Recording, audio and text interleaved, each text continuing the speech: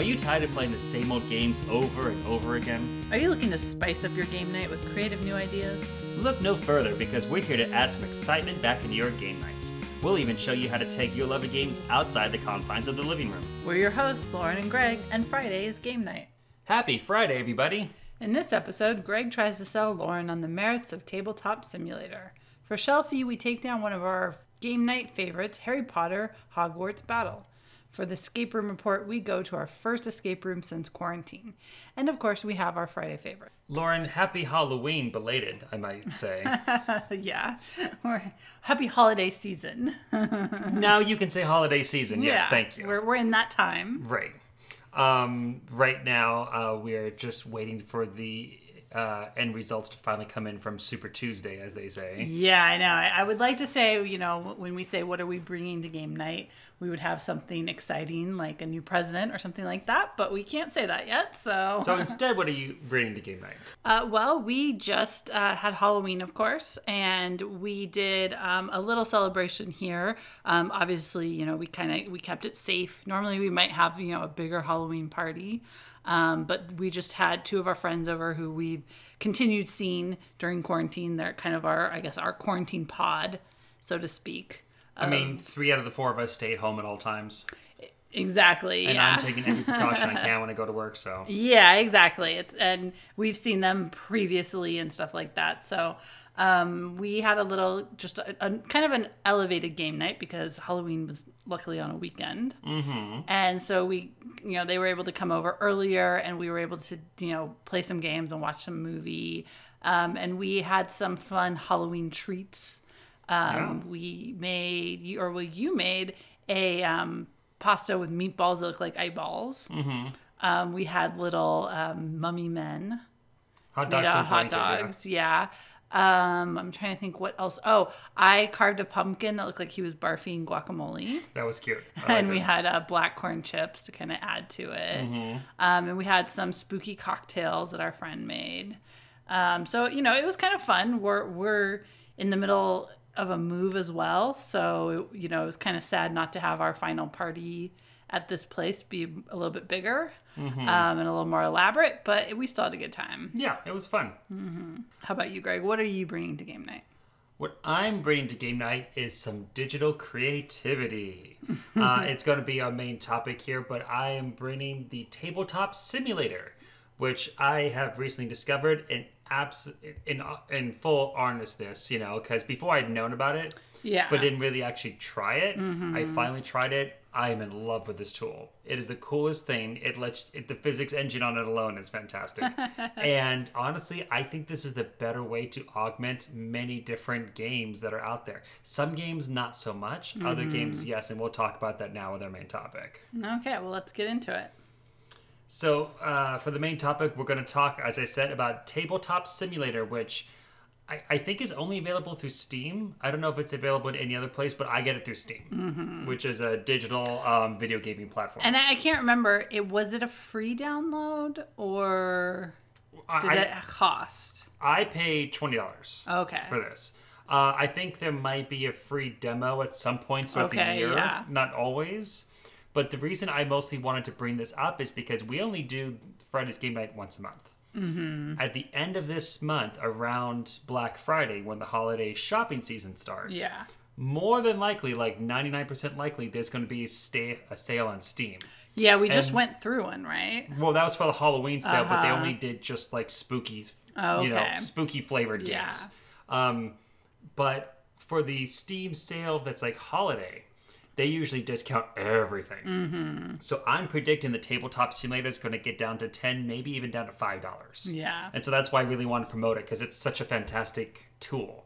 And it does have kind of in-app purchases, we should kind of say, I guess you would call them, where there are a lot of free games that you can download, but there's also some games that you have to pay for to download. Right. Well, it comes with basic stuff like chess, checkers, Parcheesi, Go, things like that. And then it has a bunch of other like free assets, like the table that you're playing on can look different.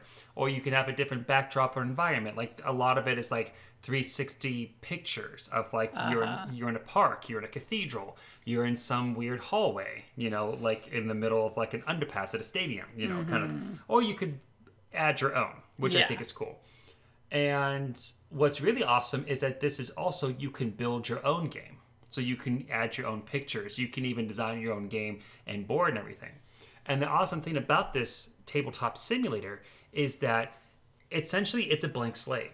It's just a physics engine where there's gravity that's holding the pieces onto the board. And you can flick them, you can like anchor them down, you can magnetize them, you can do whatever you want. And then the game will remember that.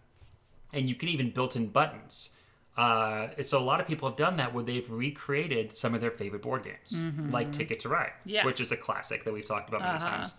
And in some of the versions I've seen, they've even set it up so that you can just click a button and then it'll automatically draw you 1 or 2 tickets based upon which one you hit. Or you can click a button and instead of you having to painstakingly put every little train on the track, it'll just boop, there's my 3 trains perfectly on that track. Yeah, so you've played around with it more than I have. You kind of just showed it to me. And from what I could see, like it kind of varies greatly depending on who built it, you know? Who the author is matters. Like the first Ticket to Ride you showed me, like you could make it so like you just had to click a route and it would put the train cards down. But like you had to pick up the cards, you had to like kind of physically put them down. It would keep kind of track of your score, but it wouldn't keep track if you put the right cards down.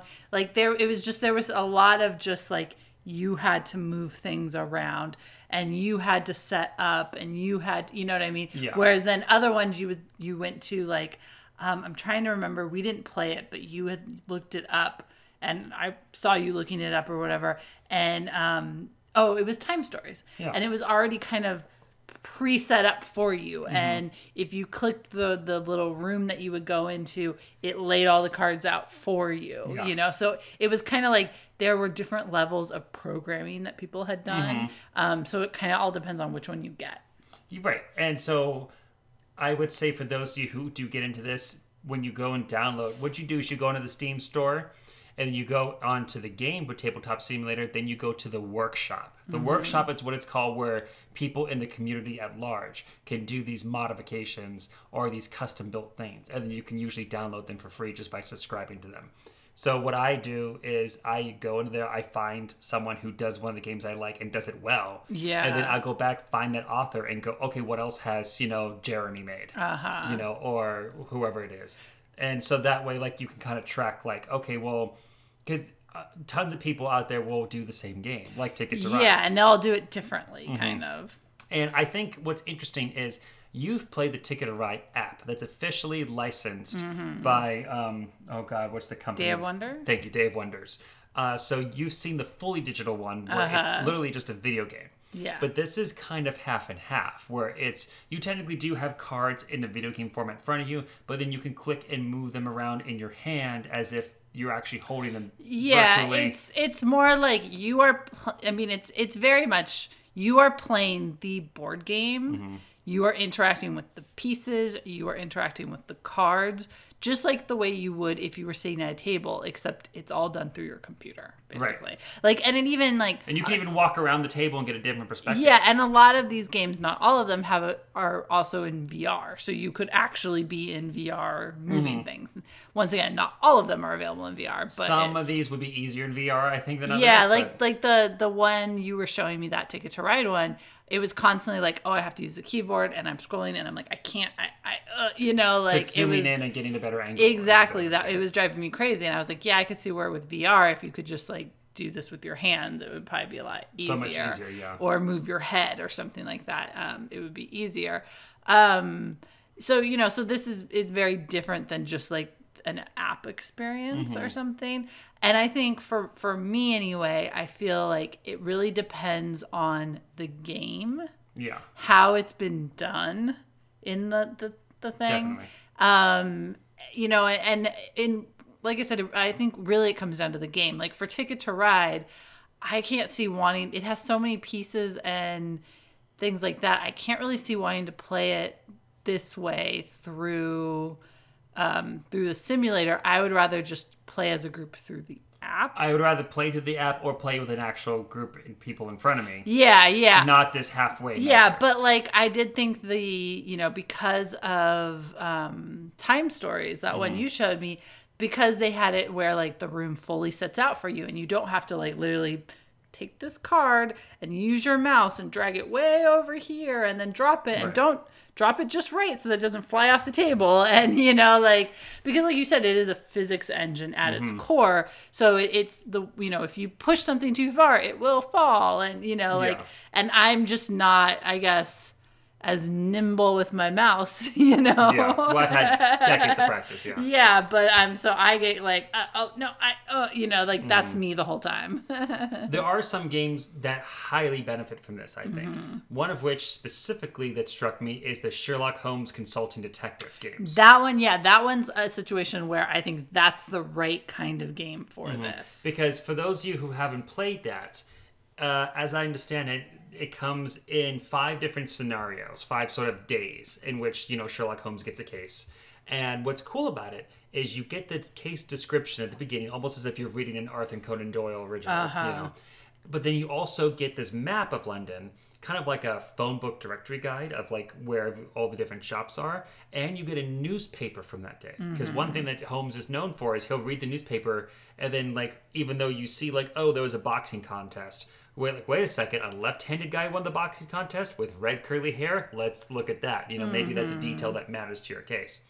But the problem with the game in real life is that you only get one newspaper for that day. Yeah. And of course, as the days go on, you need to look at multiple newspapers from the previous days, which is fine. But on day 1 or day 2, if you're playing with more than 2 people, we can't all look at the newspaper at the same time. Yeah.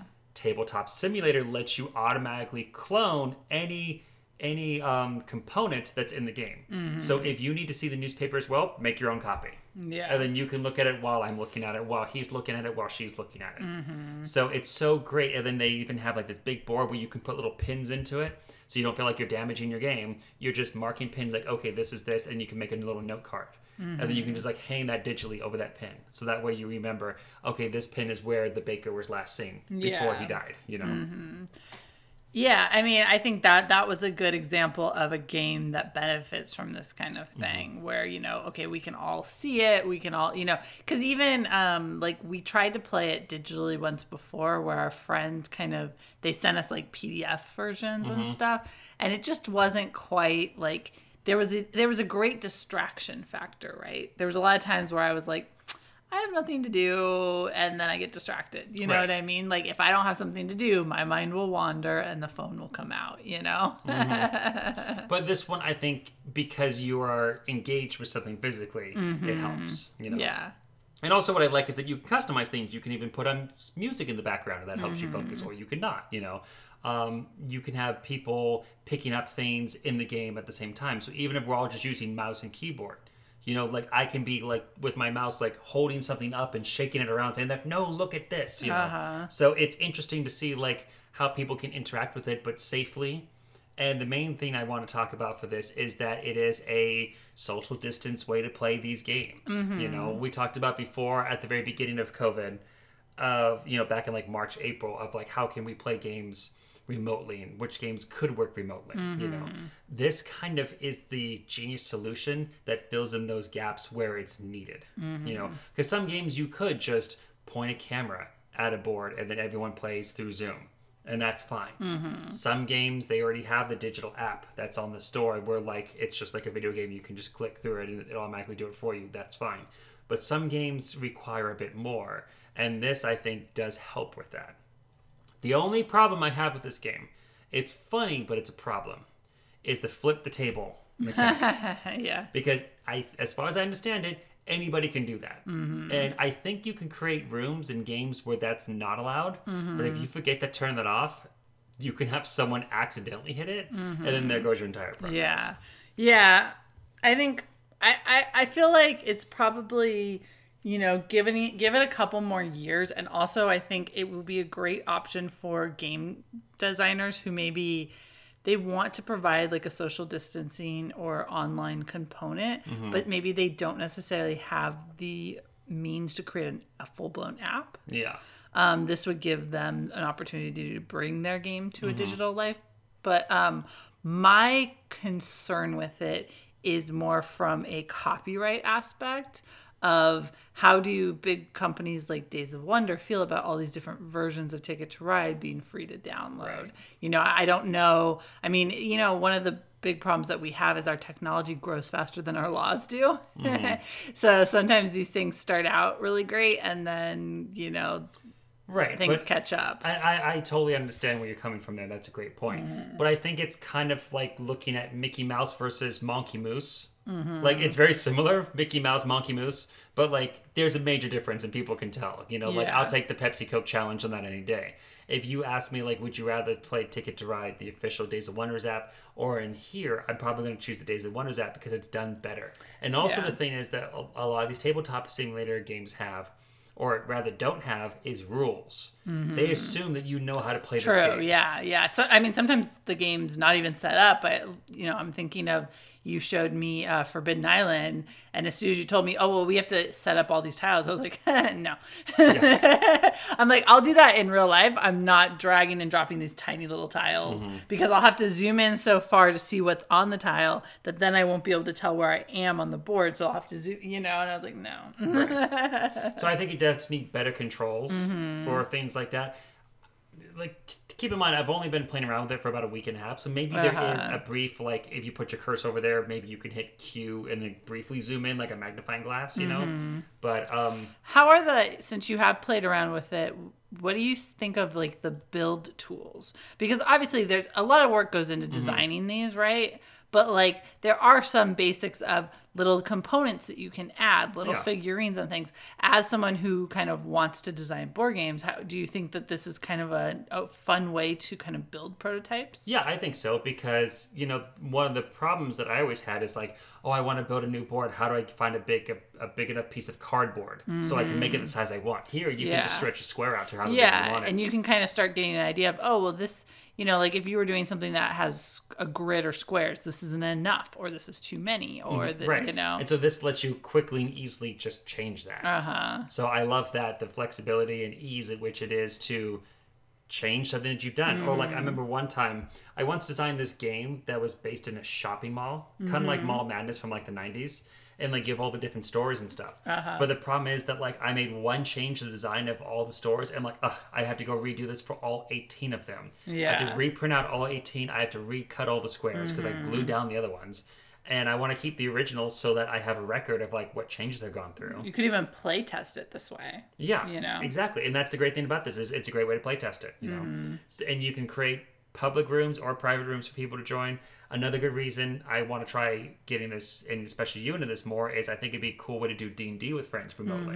Because they even have great tables that are already pre-rendered and like pre-set up for a dungeon master screen and everybody's like little private seat. So like how great would it be to play D&D with people from all across the country, like family and friends everywhere they are, and like let's all sit down on the Friday night and log in and let's get your character going. So I think it's a great way to help people connect with games where you can't just quite do it through a screen that you can interact with. This gives you just the right amount of, I can interact, I can roll this, I can touch this, I can manipulate this thing around to make it feel like I'm really playing and engaged with the game. So once again, that's Tabletop Simulator on Steam, and this is by a company called Berserk Games. Now let's go on to our Shelfies segment.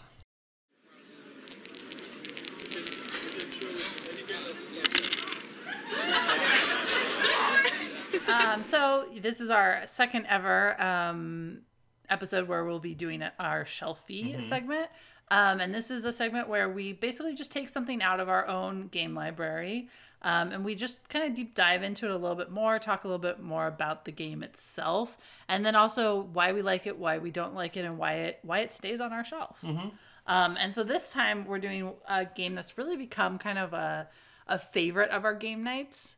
Not that we play it every game night, because the other problem with it is it is kind of long. It's long to set up too. Yeah, it's when I say it's long, it's not long as like it's not like Risk where you're just like, oh my god, this will never end. This is one where you'll be playing and then all of a sudden you'll realize that you've been playing for 5 hours. Like Yeah. you don't really realize that half the day is gone. And that is Harry Potter Hogwarts Battle, which is a cooperative deck building game, essentially. We have to make ourselves a promise for our next shelfie. We don't do another deck building game because our first one True, was my James yeah, Bond one. yeah. But this one does play differently Yeah. than the James Bond one, so that's why I thought it was okay to kind of do it back to back. Yeah, so obviously Harry Potter, right? So basically you are playing as some of the main protagonists from Harry Potter. You are trying to defeat a number of villains from the story, and then ultimately Voldemort at the very end. And you're going through each book from the series. That was genius. Yeah, there's essentially in the first box game, there's 7 levels, 7 boxes you have to open.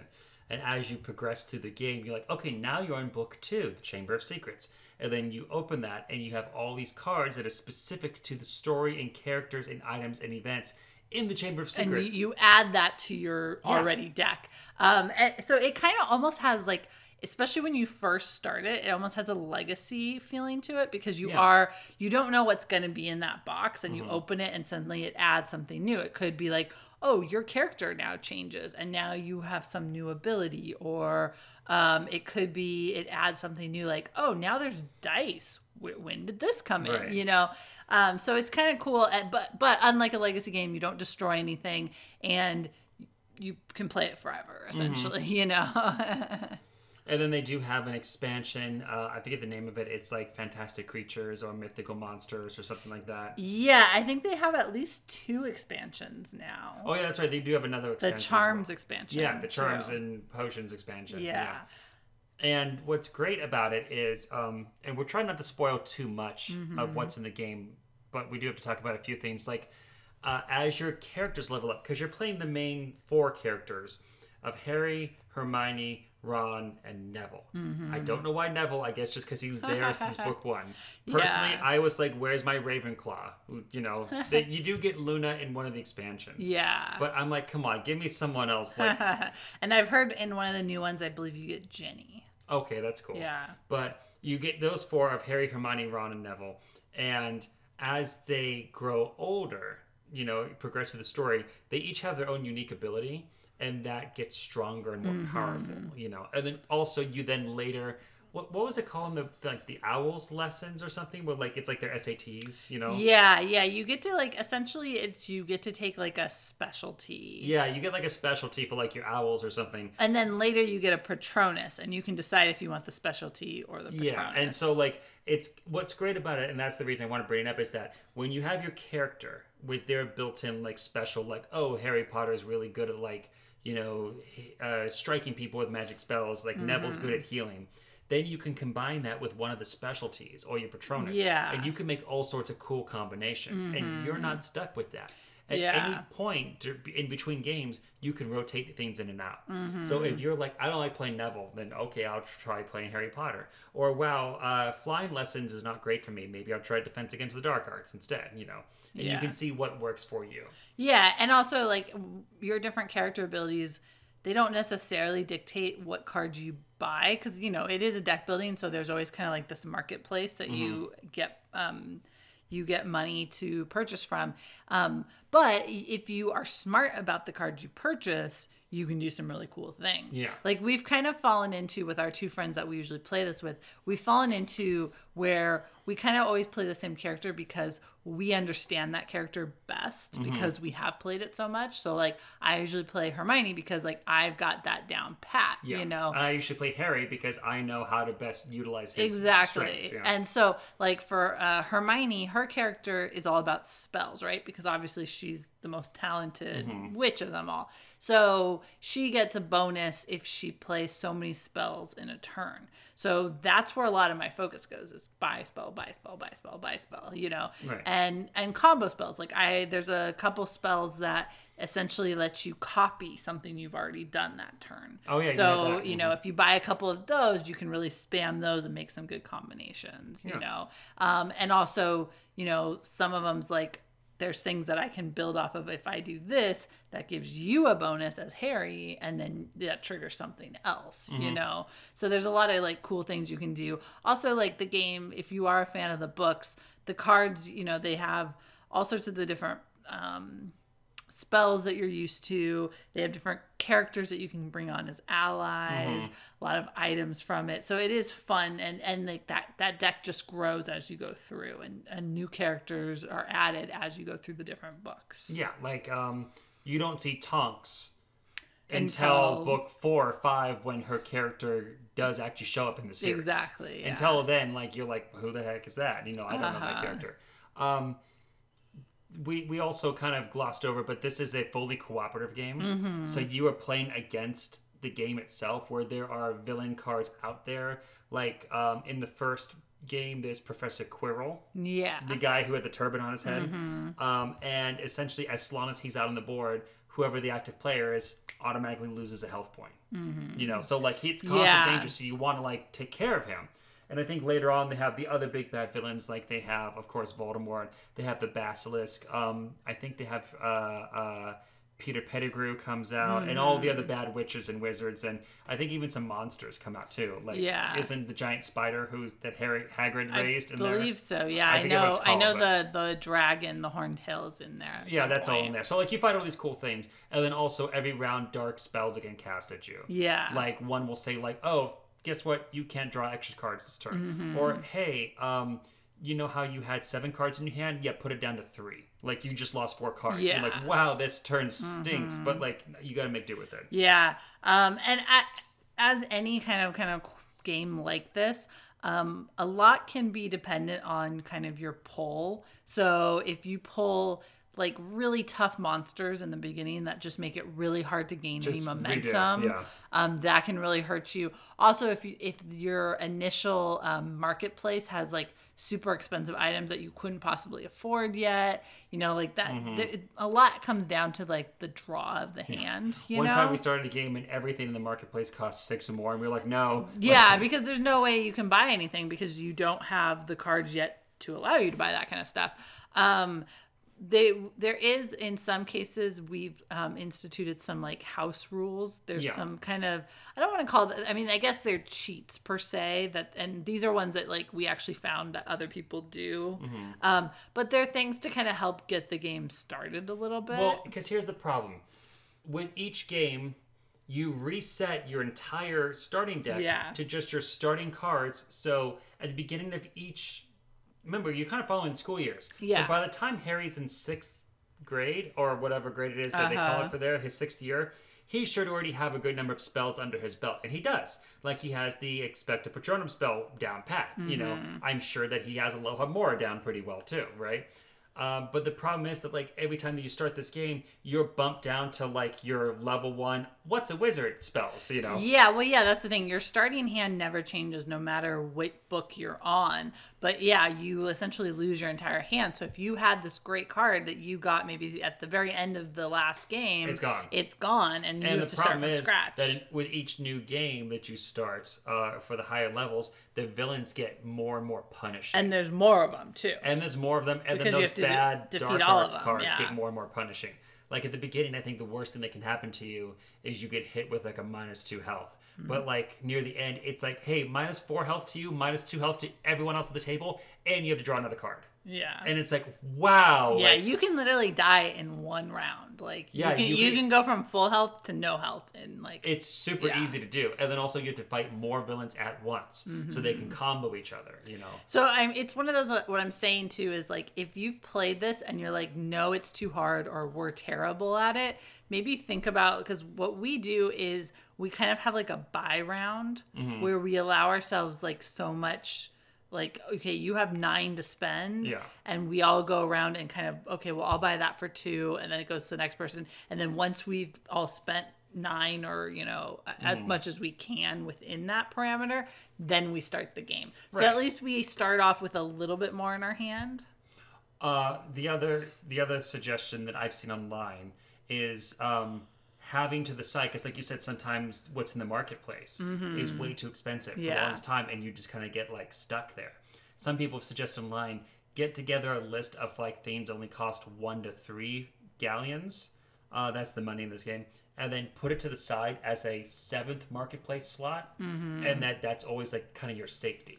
Yeah. Because going back to like the James Bond one that I did, you always had the money penny there, and she's only ever worth 3, and she gives you 2 gold, but it's always there. So that way, like if everything else there kind of sucks to buy from, you can always get one of those. Yeah, and essentially you're increasing your money then that way. I think another one wasn't that you have 2 decks. You have the high price item and a low price item deck. That's what I mean. Supply the market from. Well, that's what I meant. Yeah, you have like a low supply deck and a high one, so that way you can kind of like always have that choice. Yeah, or at least have kind of like a more of a balance always. Yeah. The one thing I do like about this game that's better than even my James Bond one is in the Bond one, all the cards have different colors, like kind of suits. And like it kind of makes you want to stick towards certain colors. Like if I'm going red, green, and black, there could be a really great blue card there, but like I don't have any blue, so that's not going to be as useful to me. Yeah. In this Harry Potter game, that's not there. Yeah. All cards are good cards. And so like if you like maybe one of them, I forget who, but one of the characters likes to have allies played a lot. Yeah. So like maybe save the ally for like, Hermione if that's her thing. Yeah. Then like that's fine. But otherwise, any card is a good card. If you can afford it, you should get it. Yeah. But yeah, I mean, it's really fun, and it's kind of, because it is broken up in like the books, you can kind of segment it out where you can go through the whole thing if you wanted to in one sitting. We tried to do that. It was hard. Yeah. Remember how long that took? Yeah. Or you can just play like, okay, well, we're just going to play book 1. And then next time, if we beat book 1, we'll play book 2, things like that. So you can kind of determine how you want to segment things out a little bit. Yeah. But definitely this game, a lot of people said online, it is super punishing in the later ones. It can be, yeah. So don't feel bad. Sometimes I feel a little guilt when we quote cheat at games or like do house rules. Honestly, this one needs a house rule or 2. Yeah, it's tough. Like, especially, I mean, we've gotten pretty good at it, but like if, I think in the beginning, but even still, it would be impossible at level 7. Yeah, playing straight. Especially vanilla. once you start adding those expansions in, because the expansions are ridiculous. They really up the difficulty of this game. But just to like show you how much we like this game. So our friends originally got this game. Yeah. And one of our friends, if you follow us on Instagram, you'll know one of our good friends, he actually runs a 3D printing business where he creates game components, right? And so he gets a lot of games because he needs to like figure out the components that he can build for these games. It's a tax write-off. Yeah, exactly. So we do kind of split, like we don't buy maybe as many games as we used to because he'll have them, or and sometimes we trade. We'll be like, hey, can we borrow this game, and you can borrow something from our library. But they had this game, and we liked it so much that when we were at Dice Tower convention, we actually found a used copy for pretty cheap, and we were I was like, so yeah, because we're like, we like this so much, and you can play this as a 2-player if you want. Like, you don't have to play all 4 people. So we're like, we like this so much that we're just gonna buy this because we want our own copy for when they're not available. Also, it has a nice box. The box kind of makes it look like an old steamer trunk. It's kind of a thick box too, but it's a not an overly large size. I think it fits everything inside well. That's one of my pet peeves is when the inside of a box doesn't hold the components right. Yeah. This holds everything just nicely. Yeah. Although, if people don't put it away right, it's very... Well, that's the problem. Angering. Taking it out and putting it away properly can be a bit time consuming, but as long as you're diligent, like, it's worth it. Yeah, because we did play this. I don't remember if it was... I think it was this most recent Dice Tower convention. We played it with someone who had never played it before, and when we opened the box, we were like, "Oh my god, who put this away?" Yeah. Like, we are so angry right now. One final complaint about the game, though, that I don't like about it is, well, like/don't like, is they have many different cards of many different sizes in there. Like, you have your main deck that is one size, but then the Dark Arts cards are like a completely different size. And then the villain cards are completely different size. They're like tarot card size. And so if you're a person like me who you like to sleeve things, it's a nightmare trying to get like all the right sleeves for everything. Yeah. Well, yeah. I think like that's why like our one friend, he only sleeves like your actual main cards. Because those are the ones you mostly touch and hold. I just think what the problem with that, and why this game, it doesn't come down in price very often. It's pretty expensive usually, and that's one of the reasons when we saw it for cheap, used, we like jumped on it because it was quite the deal. You got it for like 20 or something. Yeah, exactly. Like right now we're looking and most places have it for 40 to 50. Yeah. That's kind of the going rate. And so when we saw it for like 20, it had been played maybe once, but like it wasn't. But like all the pieces were there. It was so in perfect cool. condition, so we were like, yeah, we'll take that. But one of the reasons I think it doesn't come down in price is to print all these different size cards. That manufacturing cost is a lot more, and so that's why I think the game doesn't come down in price very much. Well, that does it for this Shelfie. I hope you guys know more about this game now. So maybe if you haven't played it or haven't heard of it, you might look it up and see if that's something that would interest you. It definitely is worthwhile, especially if you're a Harry Potter fan at all. Yeah. But now that we've dusted off that Shelfie, let's go dust off our rusty escape room skills and go do an actual escape room report.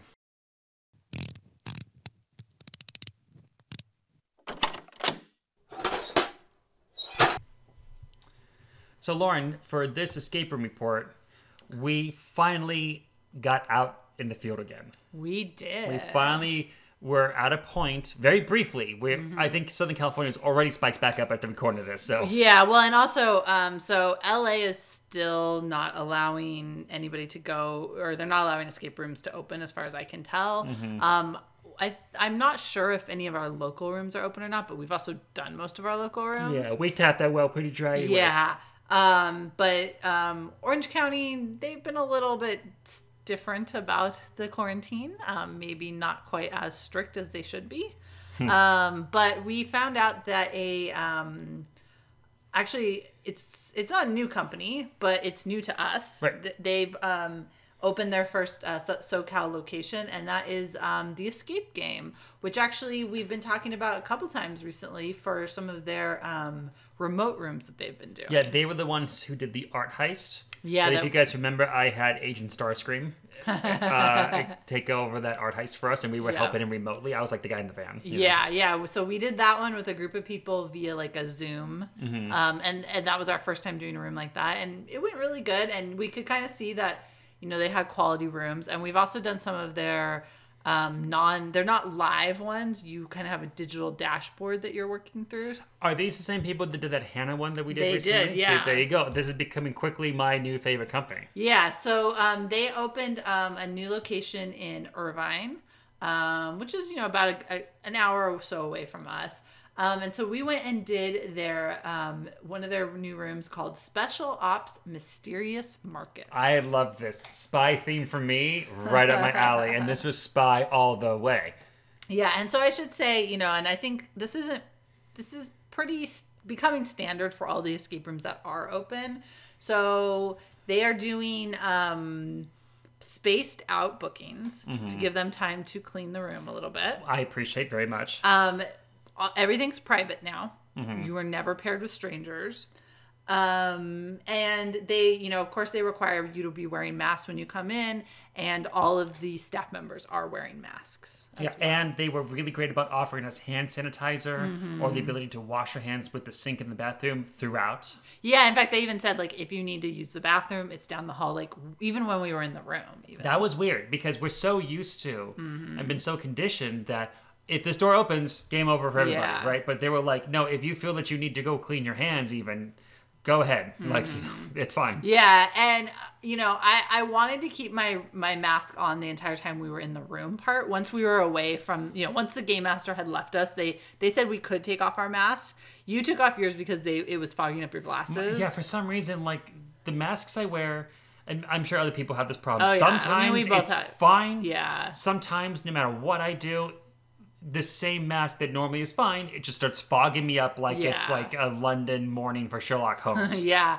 And mine, it wasn't fogging up my glasses, but towards the middle of the room, I started getting really hot. It was making me really hot. And so I finally just had to take it off because I was getting to that point where I was so hot that I was having a hard time focusing because, right. I was like, oh, I'm hot, But, it seemed very clean and sanitary, and, we both sanitized our hands as soon as we left the room as well, and, didn't touch our faces and stuff. And we should say also, I made this decision. I asked them, am I allowed to remove my mask while I'm in this room once you've closed the door? And they said, that's fine. So because it's a changing time and everyone's trying to figure out what's the rule. Yeah. Now, I would say if you do get the chance to go out to an escape room in person, ask them, how do you feel about me, not wearing gloves, not wearing my mask when I'm in the room? Are you guys okay with that? Or would you prefer that I have those things like I said, I wanted to keep mine on, and I did for most of it. I kept my mask on for most of it. But like I said, it was towards the end, I just got so hot that I just had to take it off for a second. You were actually more concerned than I was originally. You were like, maybe we should wear gloves, maybe, and I was like, well, they're supposed to be sanitizing it, we'll see how it goes. And plus, also, they probably know what are the most touched surfaces. Yeah, exactly. So this room, like you said, is Secret Agent based. Oh, and also, I should say, we did this the day after we were married. We did. This is our honeymoon, because we haven't had a chance to actually go on a real honeymoon. Yeah, because travel's kind of limited right now. So our honeymoon was to a fake Morocco. Yeah, well, and I mean, it was only fitting since we did get engaged in an escape room. It felt like we had the day off after we got married, because it was actually technically a holiday for us. And so so we decided to go and do this to kind of celebrate. And we had just had a crazy weekend, so we needed something. We needed some kind of a break, decompress. So it's, like we said, a special agent, and it starts out, you're in what looks like the Morocco streets. Like a little bazaar. Yeah, or like a little side alley in Morocco. Yeah. And there's like a little shoe stall, and there's a purse stall, and there's a little spice shop. The spice shop was cute. It has its own little, window, and like its little pass through for money. I love the design of that place, Yeah, and I mean, I think obviously the theming was really great in this room, which I kind of expected. The only thing, there are a couple things. One of the things that threw us off in the beginning was you are kind of supposed to destroy a piece of paper. Yeah, and you have to actually they must destroy replace that each time. But it was kind of a momentary are we supposed to do this? But to be fair, everything about that situation said, yes, you should be doing this. Yeah. Even the paper had a demonstration, like, if you do it like this. Yeah. And we have a tendency to, if we're not sure, we kind of go, okay, we're going to do this. Like saying to the ether. Please stop us if this isn't what we're supposed to do. Like, let us know. Right. But yeah, that was like a little bit at first, like, ooh, what are we supposed to do?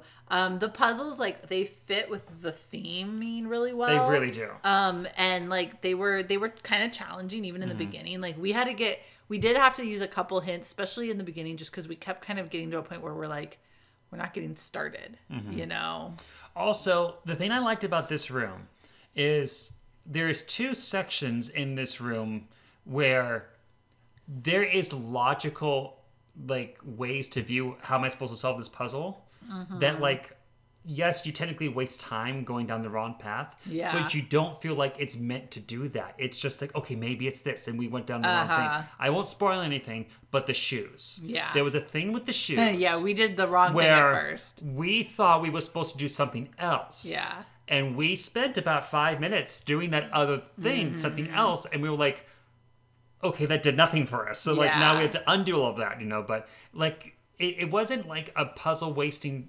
time that is clearly designed to do that. Yeah. It's just we came up with the wrong solution. At no point in this game did I feel like you just put this in here because you want to try to make me burn valuable seconds. There was a hidden switch that I thought was maybe hidden a little too well, that it kind of felt annoying that you purposely made that impossible to find, to where we have to ask for a clue for it. But besides that, everything was very fair. And there was enough in the room to do as well that we even split off at one part, and I did a puzzle that you never even saw me do. In fact, you came in and you're like, oh, how did you open that? I'm like, yeah, I opened that. So that was nice that there was enough for us to do with not having to constantly trying to share puzzles sometimes. Right. This room goes up to 8. I think that would be pushing it. No, already 4 max for this room, and that's in terms of just this room does open up into another room. Yes, but still, okay. So the basic shape of this bazaar, right, is kind of like a T. Yeah, where you have a long hallway.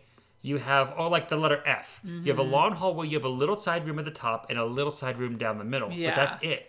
8 people on that? No, that would be Yeah. cramped. That's pretty much Yeah. okay. I guess I'm standing next to the purses, and I'll just do anything that's purse related from here on out. Yeah. I would say 4 is probably the max. I think we were perfectly in there with 2. Yeah. I think if we had one friend, okay, but 4, we're already. Excuse me, can I just? I want to. Yeah. I want to get to the shop. Excuse me. You know. Yeah. And, I don't know that there's quite enough puzzles for that many people as well. I think 4, maybe 2 couples, and especially if they maybe aren't as experienced in escape rooms. Right. But yeah, I wouldn't go over that. Just for size alone, you'd be really on top of each other. I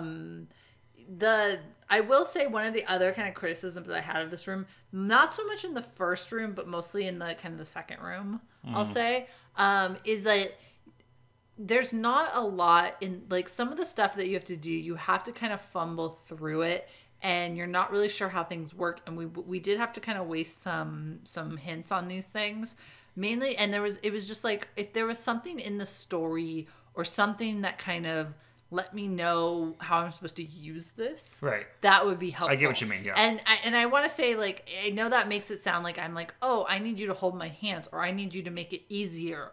But I'm just saying, like, it was like, I'm like using this, there's this program that I'm using, and I'm doing this touch Like screen. a user manual on the side would have been nice. Yeah, and like I'm just like, I'm not really sure how to use this. Like maybe the person who like- normally uses this device would be like, let me write like a little cheat sheet so I can remember, and then we can use that. Yeah, exactly. And I'm like, I know that I need to use this for something, but I'm not really seeing how I'm supposed to be using Right. it. It's not making sense.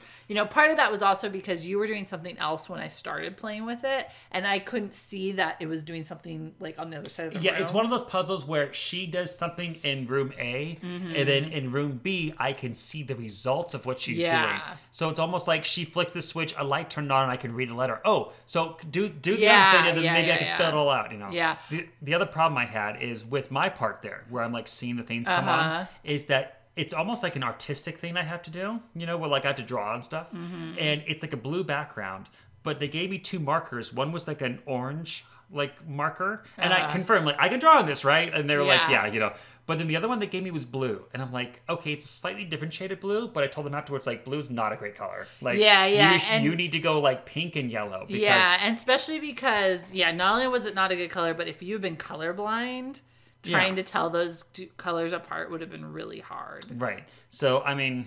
And we've talked about that before about like sensitivity towards people with disabilities. Yeah, and being that doesn't more just accessible. that doesn't just mean deaf or in a wheelchair. That also means colorblind too. And that I suppose if you have 2 people who are colorblind, then you're kind of in trouble. Yeah. But I mean, if one person is colorblind, they can go do what you were doing because that's just like written directions on a screen. Yeah. That, Yeah. It was also kind of like a couple times, like especially at the end, it was like we did this thing, and then it was like, oh, and now you have to do this other thing, but we didn't know how we were supposed to do it. Like, that was the thing. The game kind of would be like, oh, well, now you have to do this, and you're like, great, I don't. How? Like, what? Right. Like, I don't see any other switches. I don't see, and so like there was we a moment, kind of fumbled at the end there. Yeah, and there was a moment too where, but I kind of feel like that was maybe my fault because we have a tool we were given, and like the answer was right in front of me, and I just didn't see the forest for the trees. Yeah. But there was another moment where like I have 2 doors, one of them has a lock on it, so I go looking around for a tool. And I'm like, oh, I found the tool that opens the door. So I do that. And then I'm trying to find like, okay, where's the tool to open the other door? Well, and we you couldn't could tell find it, the tool didn't work for the other door. So then we finally use a hint and like, no, it's unlocked, dude. And I'm like, so I should have just pulled it open. I know, but you just assume because the other one required a tool. Yeah.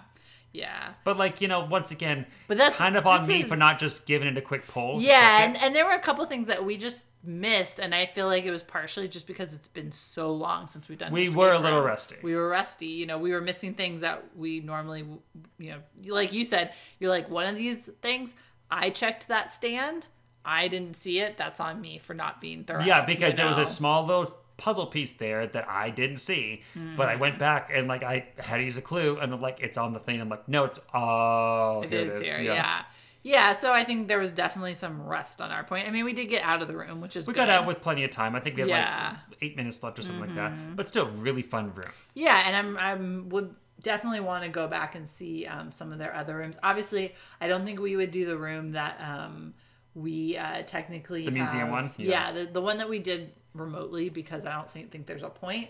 But they had a lot of, in fact, what's weird is they actually said at one point, they're like, oh, feel free to take any videos or pictures you want. And we were like anywhere? What?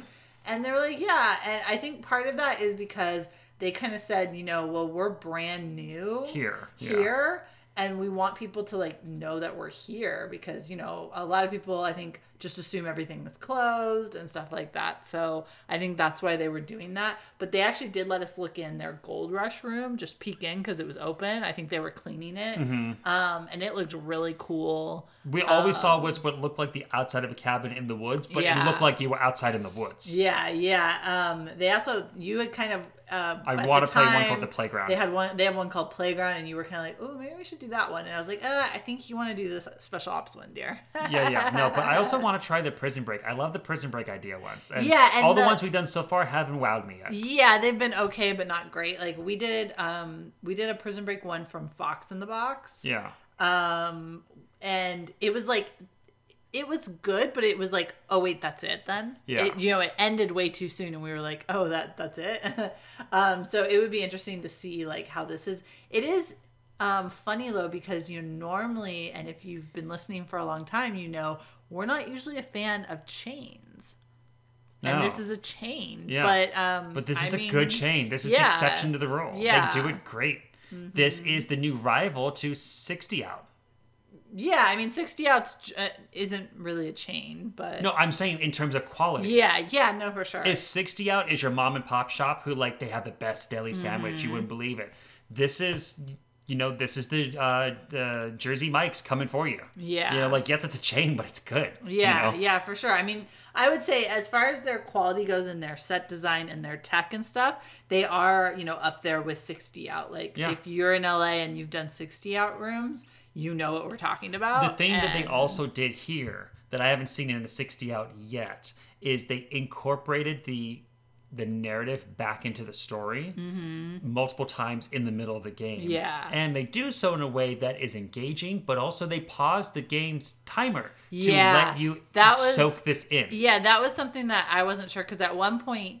you can't see any clock. In fact, I don't even know if there was a clock. Oh yeah, there was a clock in the second room. They used the TV screen clocks, which isn't my favorite, but it's fine. But at one point you're kind of cut off from that and you're shown this video of like this agent who's talking to you, right? Like the field operative like checking in. And it kind of went on for a bit and I kind of had this moment where I was like, wait a second, like, are you guys just wasting our time? Yeah. And then we found out later that, like, no, they stopped the clocks. Because that guy comes up, like, 2 or 3 times, but every time he did, the clock stopped. And I was like, okay, that's fair. And I love that, because now I can, like, take a mental break, retouch with, like, what the story and what the mission is. He can update me. And that's great. The only complaint I have about this room is sometimes, even after he tells me it, I'm like, okay, wait, what am I doing? So it'd be nice to, like... Especially because this room, you are a spy, so it'd be nice to have a dossier. Yeah, it would be nice that if not all of the story is dumped on you by these videos. Yeah. I wish the story was incorporated in the room in other ways, not just through the videos. Right. Like, and that's why I think some of the things, sometimes it was like, okay, the video's over, and now you're looking around the room like, I don't know what I'm supposed to do. It would be nice, especially in the second room, if on the screen they could then display your new mission objectives. Yeah. Or even like have another place where you can see a video of someone using that board. Maybe it doesn't even have any sound. It looks like a security camera footage of someone using it. So then you're kind of like, oh, I get what I'm supposed to do. Cool, right. You know. But still, we figured it out. But we did. It would be nice. Yeah. Yeah. And like I said, I know it might sound like I'm asking for, make the room easier or hold my hand more. But no, that was a complex tool. But it was just, it was just like I wanted a little bit more story behind why I was doing it. And I wanted a little bit more of not even a clue, but I wanted a little bit more direction through storytelling. Right. Exactly. Yeah. But overall, I would give this an A. Yeah, really. If it just wasn't that it was so far, that was. But that makes me definitely want to go and do a back-to-back experience. Yeah. So we will definitely be returning to this location at a time when it is deemed safe. Yeah. And we will definitely be doing a double booking because this place is worth it, honestly. And I want to close out their shop, in terms of like checking them all off the list. Yeah, so that we don't have to make that drive too many you said, we've already done the heist. Uh-huh. I know they have the Gold Rush one, they have the playground one, and then the prison break one. So we might have to do a triple booking. Right. But like, I think it'd be worth it. I think we would have such a fun time. Yeah. So it just depends on how many players. Because I saw that the playground one says it's a minimum of 4. Oh, so we might have to get a couple with us. Yeah. But I think it'd be fun. Mm-hmm. So, but once again, that was the escape game. And this particular one we were referencing is escape game in Irvine. Yeah, Special Ops. That was the room. Mm-hmm. Special Ops, Mystery Market, the escape game. Yeah. Okay, so now that was a new favorite room of mine, really. Mm-hmm. Honestly, that room is within my new top 10. Mm-hmm. If I do top 10, I don't know if it's number 1, but like, it's going to be up there. I liked the blending of secret agent, but then kind of on location in this market. I felt like James Bond. Yeah, like that. That's not something you see. You see secret agent a lot, but you don't see it done this way. Yeah, and I appreciated that. Definitely in my top 5 favorite. But now let's talk about some new favorites, the Friday favorites.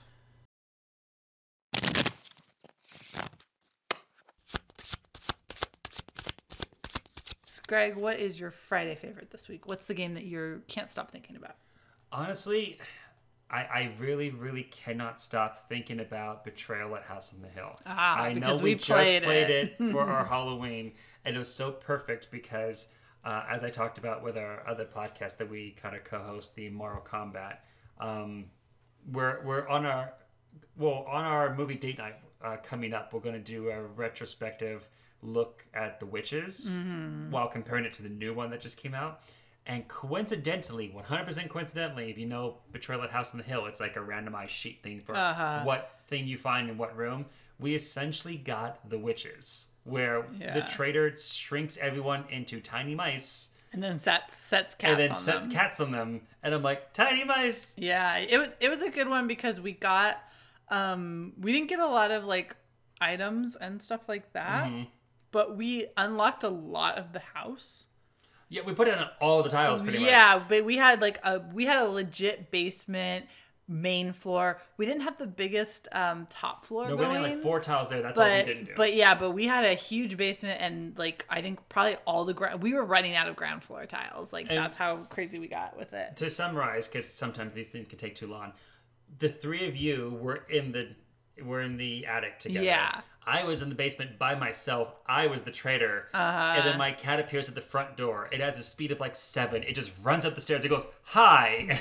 You guys were like, ah. Yeah, but we got really lucky because like all the stuff we needed to do was like, we were all up there and it was like in the same room, and then on my first roll I discovered you guys, like it was all just like all the tiles were set up for us to just tip and let them all fall. You guys got every roll you need to perfectly first time. Exactly. It was amazing. Yeah, like I was upset that I get to play around, like play cat and mouse with you guys more, but at the same time I just had to stand up and applause like, wow, you guys GTFO'd. Yeah, it was funny because what you do is you have like the trader has like their little book, and they go into the other room and read what they're supposed to do to win, and then we read ours, and we were like, oh well, that's right there, and we're all up here, and it was that's like next door. Oh, we like, and he's way down. I mean, granted, we didn't know that you were going to get the cat and everything, but actually we did kind of know it because it talked about like, but we didn't know how that was going to work or anything, and we're like, he's all the way in the basement, like we've got this, and also you were like really low on health or whatever. I was dying. Yeah, so we were like, we've got this. And you did, but just not for the reasons you thought. Yeah. How about you, Lauren? What is your Friday favorite? So this is one that's somewhat new to me. I've only played it, I think, twice now. It's one that we don't own, but our friends do, and it's the Isle of Cats. Oh yes. Which is kind of like Tetris in a way, where you have like this ship, and you're trying to fit these like different sized cat tiles, and the cats are laying in weird poses and stuff. I will full on say I am terrible at this game. But it's fun. I lose so bad every time, but I'm still like, can we play Isle of Cats? Right? No, but see, now you're getting it. It's not about winning the game. It's about just, I love this game. You know? I mean, this isn't the place for it, but like, I'm a pretty good loser in terms of, I'm not saying that you're a sore loser. I'm just saying that that's the point that I've been trying to platform for games. It's just play the games that you love. Yeah, exactly. And I mean, I totally get this, and I am good at like getting a nice fill on my boat. I'm terrible at that. Yeah, but I'm not really good at like the strategy and the I don't always understand what the card is saying. Like I made a faux pas last time we played that really cost me. Like it would have. I mean, it was basically I misunderstood what the card said, right? And then when someone pointed it out, it kind of like ruined my whole game. But you know, so that kind of sucked. But you know, like I'm one of the things I said is I'm too conservative with my like spending power.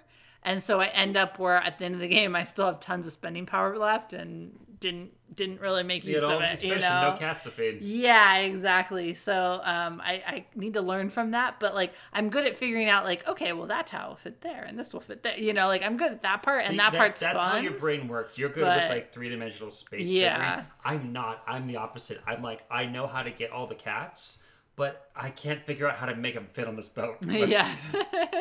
It is one that's, and I don't know if this is an official rule or a house rule, but one of the things we've said is you can pick up you can say, oh, I'm buying this one and pick it up. And if you're like, oh, wait, no, that's not the size, you can take it back. I think it's fair. Because it is funny how like you will look at one and you'll be like, oh yeah, that'll fit perfectly. And you don't realize it's like a little bit longer or deeper than you thought it was.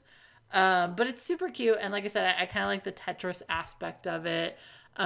We have kind of a fun thing that we talk about one of the cats who is licking a part of his anatomy. And then we reference a scene in The Office where Dwight shouts at Jim that the prices have never been lower. Yeah. So if you catch that reference, you'll know what we're saying. We're trying to keep it family friendly. Yeah. But yeah, it's a really fun game. It's kind of... what do I want to say? It's kind of like just a nice game, right? Mm-hmm. Like there's no one's really getting take thats or anything like that. I mean, you can kind of play it that way. Well, you can play it that way, yeah. I mean, we don't. Pretty much really the only time I see you doing a take that. I mean, there's a few cards in there that do that, but it's minimal. But it would be like if you know that I want that green cat that's shaped like the letter L. And you're like, oh, I could use that. I'll just take that because I'm going first. But most people don't. I don't feel like most of us are looking at that. I think the really only take that we get sometimes is because it's one of those ones, it kind of reminds me of Sushi Go, where you pull 2 cards and you pass. True. Where you might pull a card and you have no intention of actually keeping that card. You just don't want someone else to get it. True. Which even then, it's not really a take that. It's just more of a, I want to take this out of play. Right. You know? That's a good pick, though, yeah. Yeah. And I got to say, the art style, super cute. I love all the fluffy kitties. I want to pet them and rub their little heads. And their little bellies. Well, no, you're not supposed to touch a cat on its belly. Except our cat. He's weird. Okay, well, I think that does it for this episode of Friday's Game Night. Music for this episode is Megarus by Twin Music.com. You can find us anywhere podcasts are available. However, rates and reviews on iTunes are appreciated as it helps new listeners find our podcast. We can be found at Game Friday on Instagram, Twitter, and Facebook. Come talk games with us. Thanks for listening and goodbye.